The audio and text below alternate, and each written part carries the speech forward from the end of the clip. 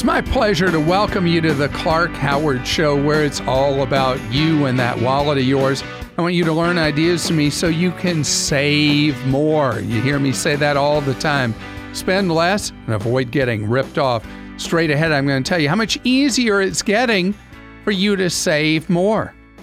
Coming up in a little while, how about having a 6-foot-long register receipt? It's today's Clark Rage. Wait till you hear about it. For 3 items, by the way. And ever wait on hold forever trying to reach customer no service? Well, wait till you hear the newest techniques companies are using to try to decide they want to treat you like dirt. You heard me right. They want to treat you like dirt. I got great news for you. For the first time in forever, at least half a decade, no longer, you're going to be able to contribute more money to Roth IRAs. Roth IRA contribution limit has been $5,500 for most of this decade. And now it's going to $6,000. If you're not saving anything in a Roth IRA, you're like, what do I care that I can put an extra $500 in a Roth IRA? Well, the thing is, for many people, a huge percent of us have no retirement plan on offer from where we work. And what we can put in a Roth IRA, and you can do a traditional IRA the same amount, but very few people should be looking at traditionals. Most people should only be looking at Roth IRAs where you put in after-tax dollars. That additional $500 that if you're putting in the max of $5,500 each year, being able to raise it to $6,000, that $500 additional compounded over the decades becomes serious additional money, providing a cushion for you in retirement. Also makes it a lot easier mathematically that starting in January, you can set up to do $500 automatically every month going into a Roth IRA, and you know you're going to get that full $6,000 in to that Roth IRA. And one thing I've been able to tell from so many phone calls I've had from people about Roth IRAs is that in couples where one stays home and the other works, that people overwhelmingly don't know that you don't have to have a job that you're earning money from, because if you're working at home, you have kids, you're working, but you are eligible to do a Roth IRA as the non-working spouse, and you're allowed to put in up to the same amount of money as the working spouse, the spousal IRA up to $6,000. So it's a shame that roughly half of us have no access to workplace retirement plans, but for those of us that do not have that access, being able to put more money into Roth IRAs is a great change. Now, if you were to talk to people at any of the fund houses, they're likely not up to date on this yet because, again, it doesn't go into effect till next year. And this will apply to a tiny fraction of 1% of people. The limit has been raised for 401ks as well. Almost nobody is in a position where they contribute the full $18,500 each year to a 401k, but starting next year, that increases to $19,000 as well. And if you are somebody that applies to, I love that you're saving so much money. Randy's with us on the Clark Howard Show. Hi, Randy. How you doing, Clark? Good to talk to you. Well, great to have you here, Randy. How can I be of service to you? Well, I've got some commercial property, and I've got a fairly large emergency fund sitting in our local bank. And I was just wondering if I was using my money the best I could. It's some that I may need, but I'd like to make a little more return on it.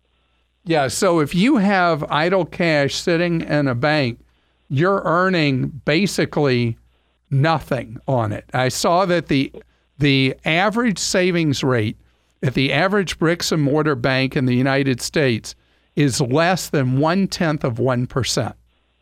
Oh, it's terrible. And so with the online banks, the highest now is about 2.3%, and we're headed towards 2.5%. But right now, a lot of them are right around 2%, and it's going to be really easy for you to continually earn more money. The Federal Reserve odds are very strong. They're going to raise interest rates again before this year is out. I expected that savings rates would be near 3% by the end of the year, but it looks like they'll be more like 2.5% with the highest rates offered at the online banks. Mm-hmm. So all you've got to worry about, you're not going to do a checking account with an online bank. You're just going to do savings. Is that right? I probably will do a checking in case I would need to draw some out of there. All right. So here's the thing with the online banks. It's great if you want to do checking with one of them. Many of them do checking accounts. But even if you didn't want to change your checking account, you can link the online savings account to your checking account and move the money typically on 2 days' notice. Oh, okay. To move into your checking account. And these accounts, usually you can't move money willy-nilly out of them. If you hit too many transactions in a month or quarter, you may get hit with penalty fees. So you don't use it where it's money moving back and forth, back and forth, back and forth, but you use it where you have your idle cash sitting, earning better than 2%. Oh, that would be much better. Right now we have a money market account, and then we do a transfer into our operating account, and that's what we write our checks out of. And what are they paying you right now on the money market? Is it 0.25% at the bank? Yeah, something like that. My statement, when it comes out, it says 0.00. Oh, man. But they're paying me about $500 and some a month, almost $600. So if you go to one of the online banks, you'll probably see a quite rise in that. Now, if you're earning that level of interest at a big bank, you're going to earn much more with an online, but you don't want to put more than $250,000 in any online bank. Okay. And you can see there are lists put out that update every day of what the best rates are at the online banks. And Bankrate does the one that people go to the most. There's also one, gobankingrates.com. You can look at both of them and see who's got the best deal at the moment. Okay. I was worried about safety with the online bank. So as long as they're FDIC insured and you keep your balance below $250,000, savings accounts, there's really not much that can go wrong in a savings account. Okay. So FDIC insured is what you're looking for, and you're looking for the best rate you can get, which look at least somewhere around 2%. Okay. And go grab the money. All right. Thank you very much, Clark. Sure. Best to you. And if you do have the good problem of having more than $250,000, open more than one account, one online bank for some of the money, another online bank for another. John joins us on the Clark Howard Show. Hi, John. Hey, Clark, how are you? Great, thank you, John. How can I be of service today? Well, Clark, I have an interesting story, I think. Has to do with a refund on a travel booking website. But it's kind of a long story, but I'll try to keep it short. We were supposed to fly to New York. I arranged a trip for a bunch of my relatives, brother, wife, sons, and everybody, in-laws in New York City. And I arranged 3 nights of hotel rooms for 4 different rooms, so a total of 12 hotel rooms. And we were supposed to fly out on September 15th. Of course, that's the day that Hurricane Florence hit North Carolina. So we scrambled last minute. We drove all the way to New York. No big deal. And on the way, I got no big deal. Now, see, you are one of the people who rolls with the punches. You were going to go from an hour and 15-minute flight to suddenly you're in the vehicle 9 hours? Well, Clark, I pictured my mom stranded at the LaGuardia airport, like wondering where her son is. So that's what went through my head. So my brother and I were like, we're just driving, let's go. So that's why I pictured it in my head, and I couldn't deal with that. So that's how we went to that decision. But so I drove like 7 or 8 hours. We got to rural Pennsylvania. I started getting a little tired, so my brother took over. And I was honestly just Googling just to kind of goof around past time. And I happened to just look at my exact hotel room, and I'd forgot about this price match, but I looked up the exact hotel room at the exact hotel, and it was like $140 a night cheaper. And I had 12 nights, right? So I called the online agency, the agency that I made the reservation through, and it took them about half an hour, and there was a lot of transferring of phone calls, but at the end they said, no problem, Mr. Suez, we'll give you a refund for the difference. And they actually, about 2 weeks later, I got a credit on my credit card for $1,600. No way.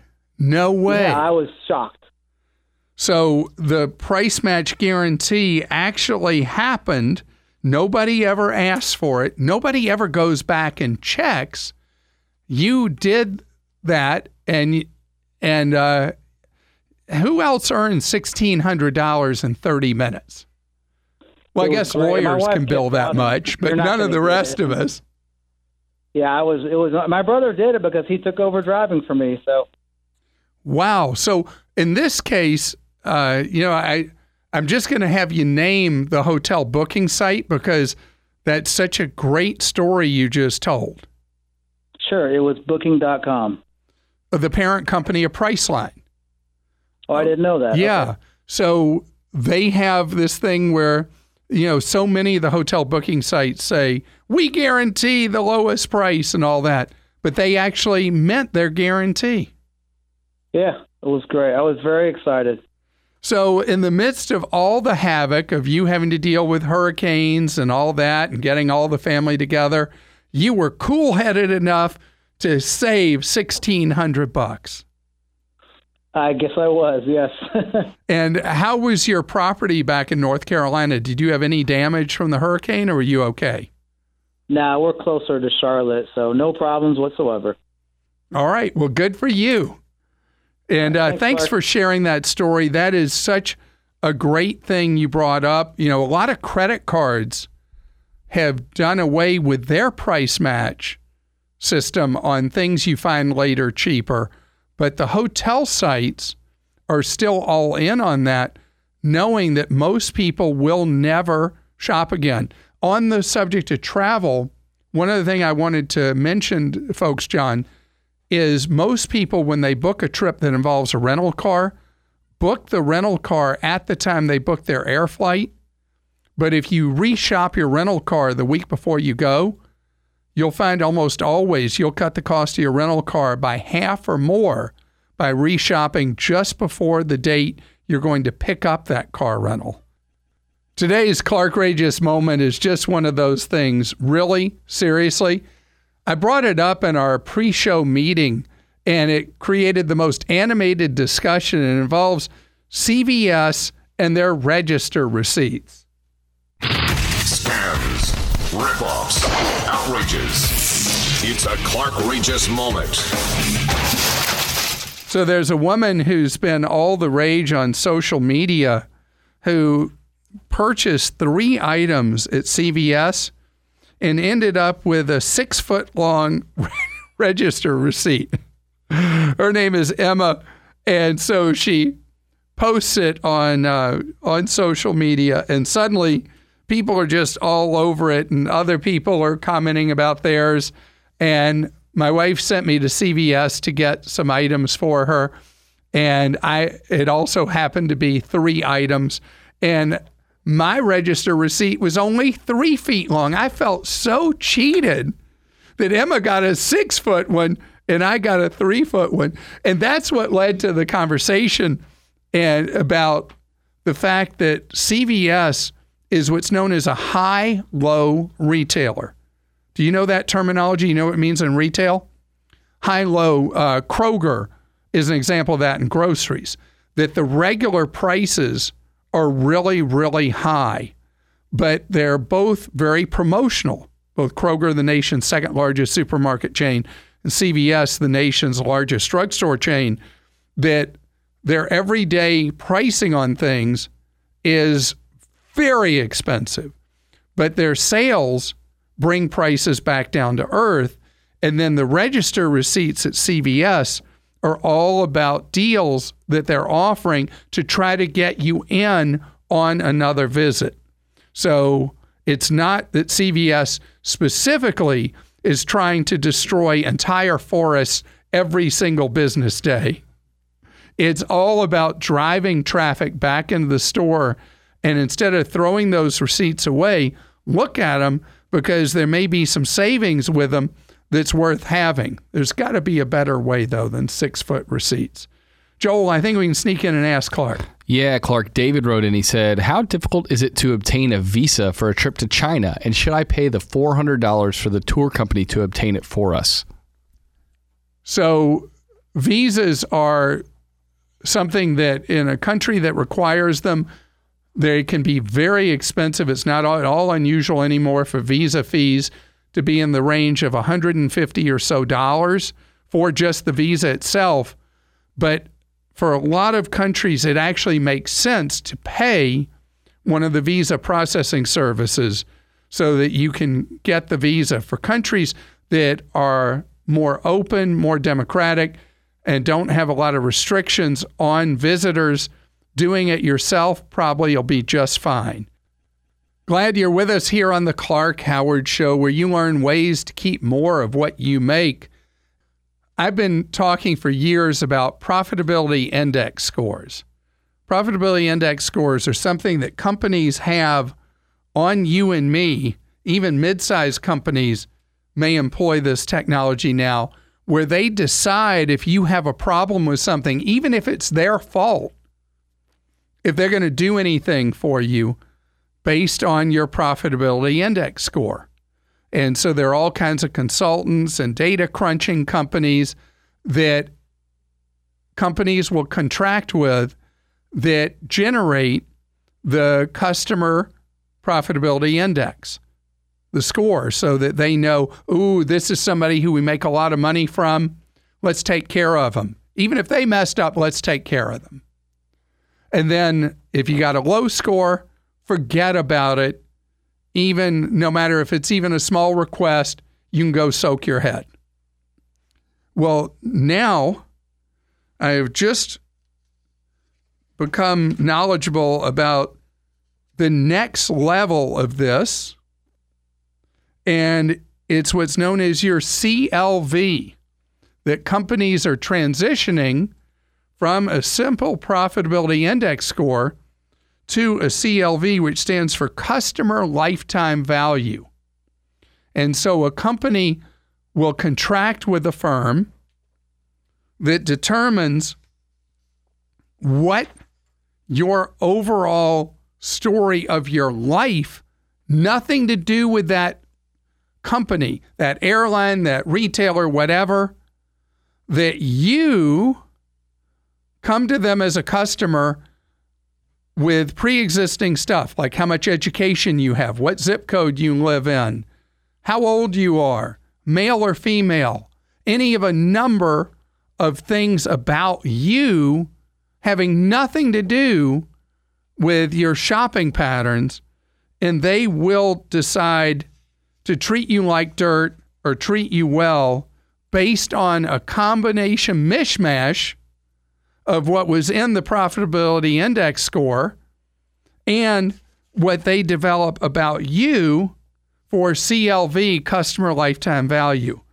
Dow Jones gives some examples of who gets crushed by this, and young men without a college education are considered to have a very low CLV, even if they've been a good customer somewhere.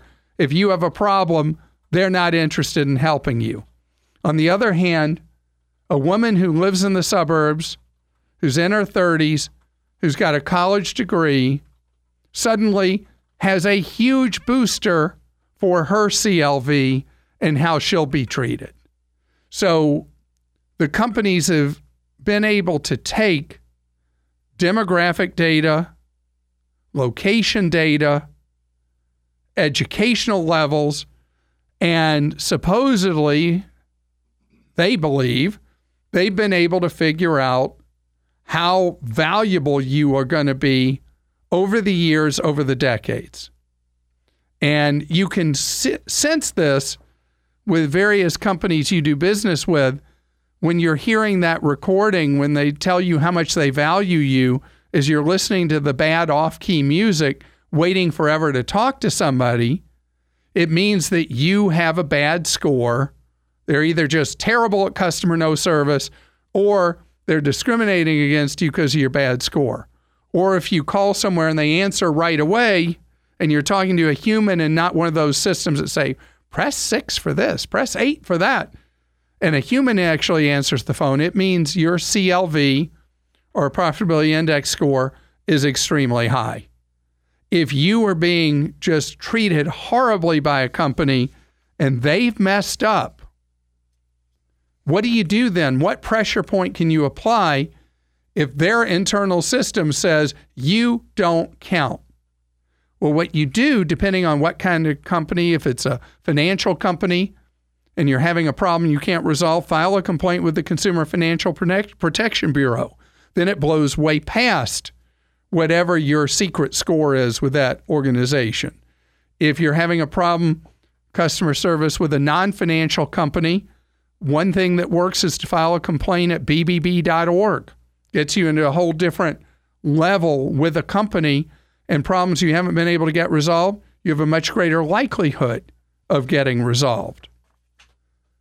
But in my mind, the best companies are those that don't give messages to their employees that some people count as customers and others don't, because that creates a culture that says there's no emphasis on providing good service day in and day out. And it's my belief that the best companies, and this is empirically proven, the companies that do the best over time are the companies that treat their employees beautifully, treat their employees like gold, and have an unmistakable message to their employees that the company is all about treating customers well, without then having the asterisk, treat these customers well, these others, let them sit and spin.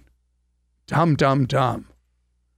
Jordan's with us on the Clark Howard Show. How you doing? I'm doing well. How about you, sir? Great, thank you. You got an open enrollment question for me. Indeed, regarding HSA accounts and using them as an investment tool. I just wanted to let you know I do consider this a privilege and a pleasure.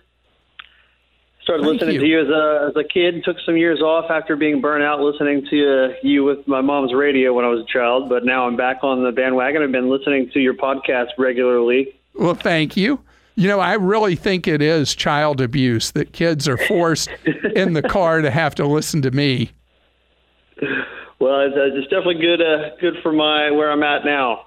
I have a question. I'm glad for that. In the past, you've spoken about using HSA accounts as a tool for retirement, but I haven't heard you mention it lately. Do you still advise on investing in HSAs after maxing out contributions to an IRA? Oh, yeah.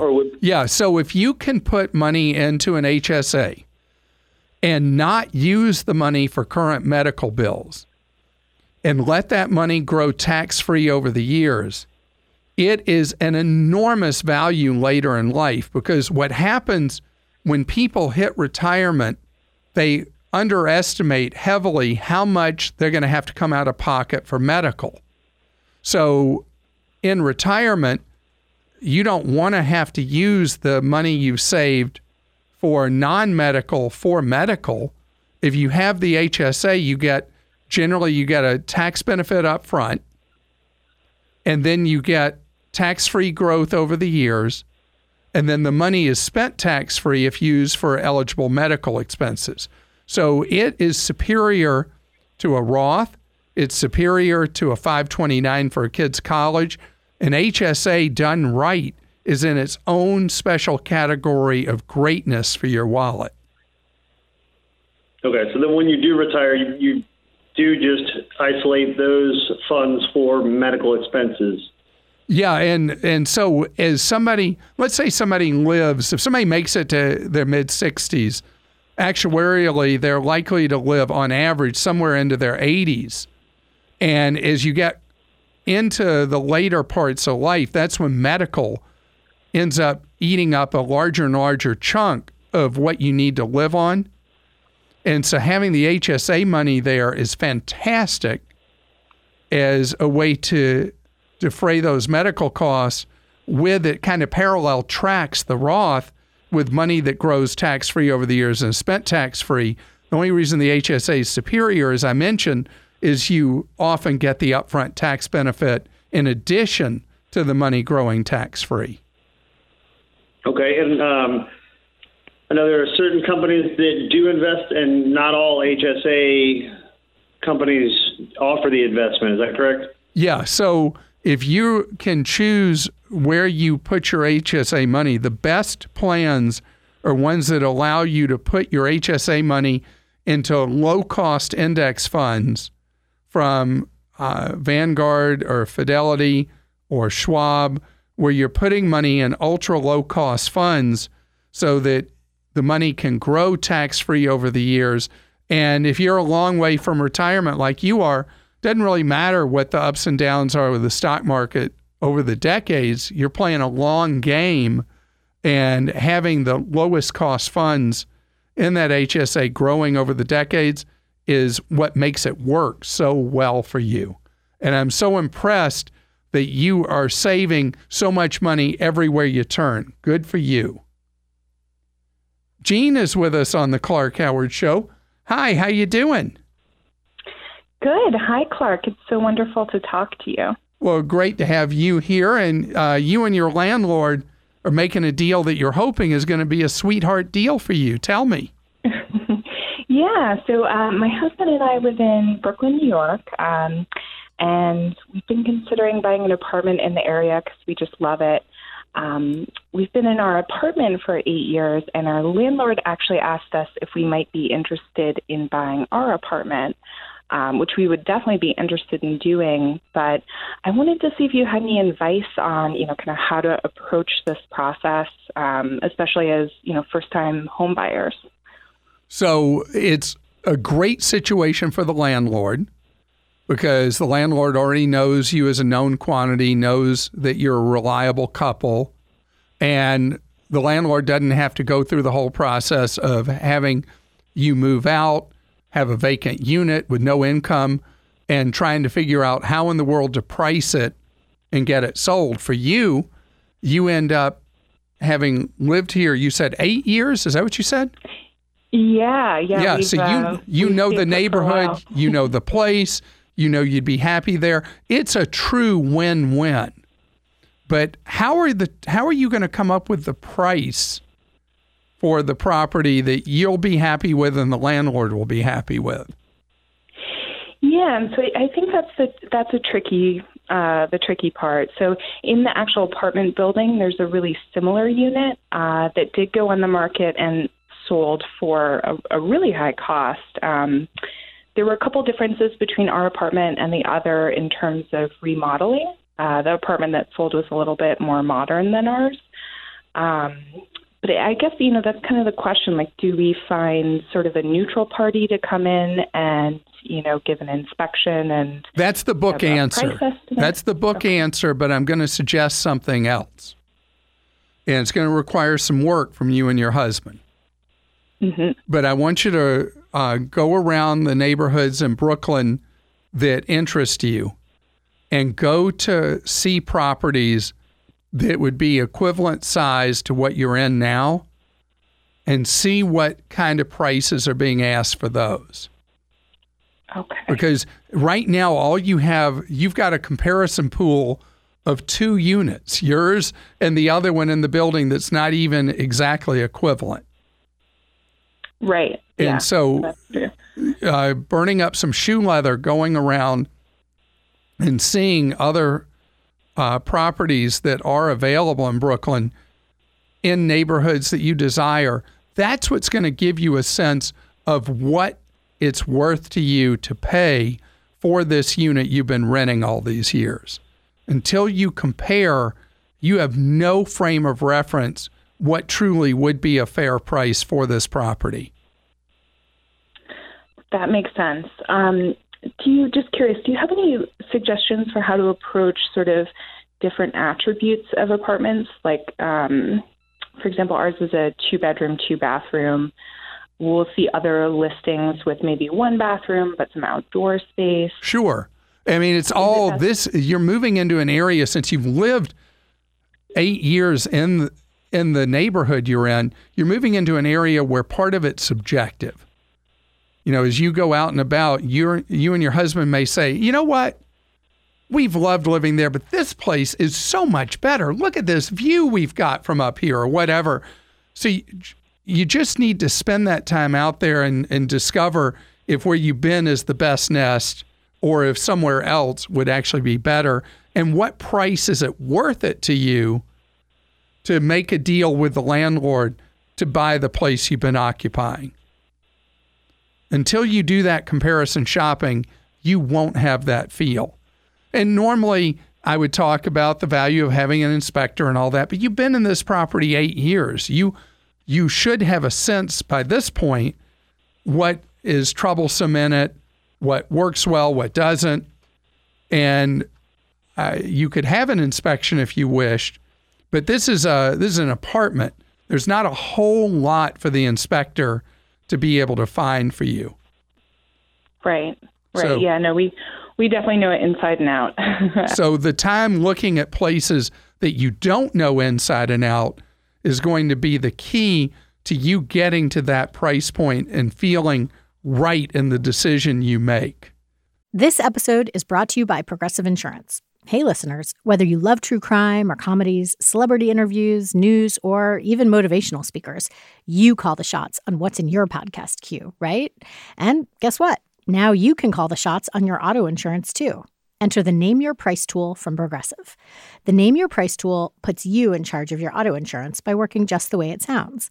You tell Progressive how much you want to pay for car insurance. Then they'll show you a variety of coverages that fit within your budget, giving you options. Now, that's something you'll want to press play on. It's easy to start a quote, and you'll be able to choose the best option for you fast.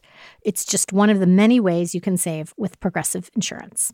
Quote today at Progressive.com to try the Name Your Price tool for yourself and join over 28 million drivers who trust Progressive. Progressive Casualty Insurance Company and Affiliates. Price and coverage match limited by state law. Donald is with us, and Donald, congratulations are in order for you. What have you just accomplished? Well, we've reached a point, my wife and I have reached a point in our life where we're retired. Over the years, we've had credit cards for jewelry store, for instance, and several department stores, and just have reached a point our children are grown where we don't need them anymore. And we've had experiences in the past where not using the cards and letting the companies basically shut them down has affected our credit in a negative way. And I was wondering how you actually shut these cards down. I mean, if you don't need them anymore, don't really want them. Sure. Prior to them shutting them down. And all right, so let me tell you, there's no difference in the effect on your credit if you close a store account or the store closes it on you. It's the same effect on your credit. I'm curious, though, how many major credit cards do the two of you have? Visa, MasterCard, American Express, Discover? Visa, MasterCard, actually a couple Visas. And then, as I say, department stores and jewelry store in particular are the ones we were. Sure. So the reason I ask that is that store credit is generally considered to be junk credit in the marketplace. As long as you've got at least 2 major credit cards from different issuers, then if you want to close some of those store accounts, you can. Or you can just let them linger because they have no major negative or positive consequence on you. Okay, and because that was the issue. I mean, it wasn't. We were going to keep the Visa and MasterCard. Yeah, the major cards are what count. And if you wanted to close a lot of store accounts, and maybe get one more major credit card so you have 3 of those just so you're sure you're good in retirement, that would be an alternative. But the store cards, I hate those things. But it's fine just to let them linger there. If you really want to, you can close them.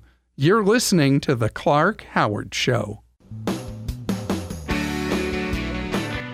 Thanks for joining us today. The Clark Howard Show is produced by Kim Drobes, Joel Larsgaard, Deborah Reese, and Jim Ayers. And remember, 24 hours a day, we're there to serve you at clark.com and clarkdeals.com.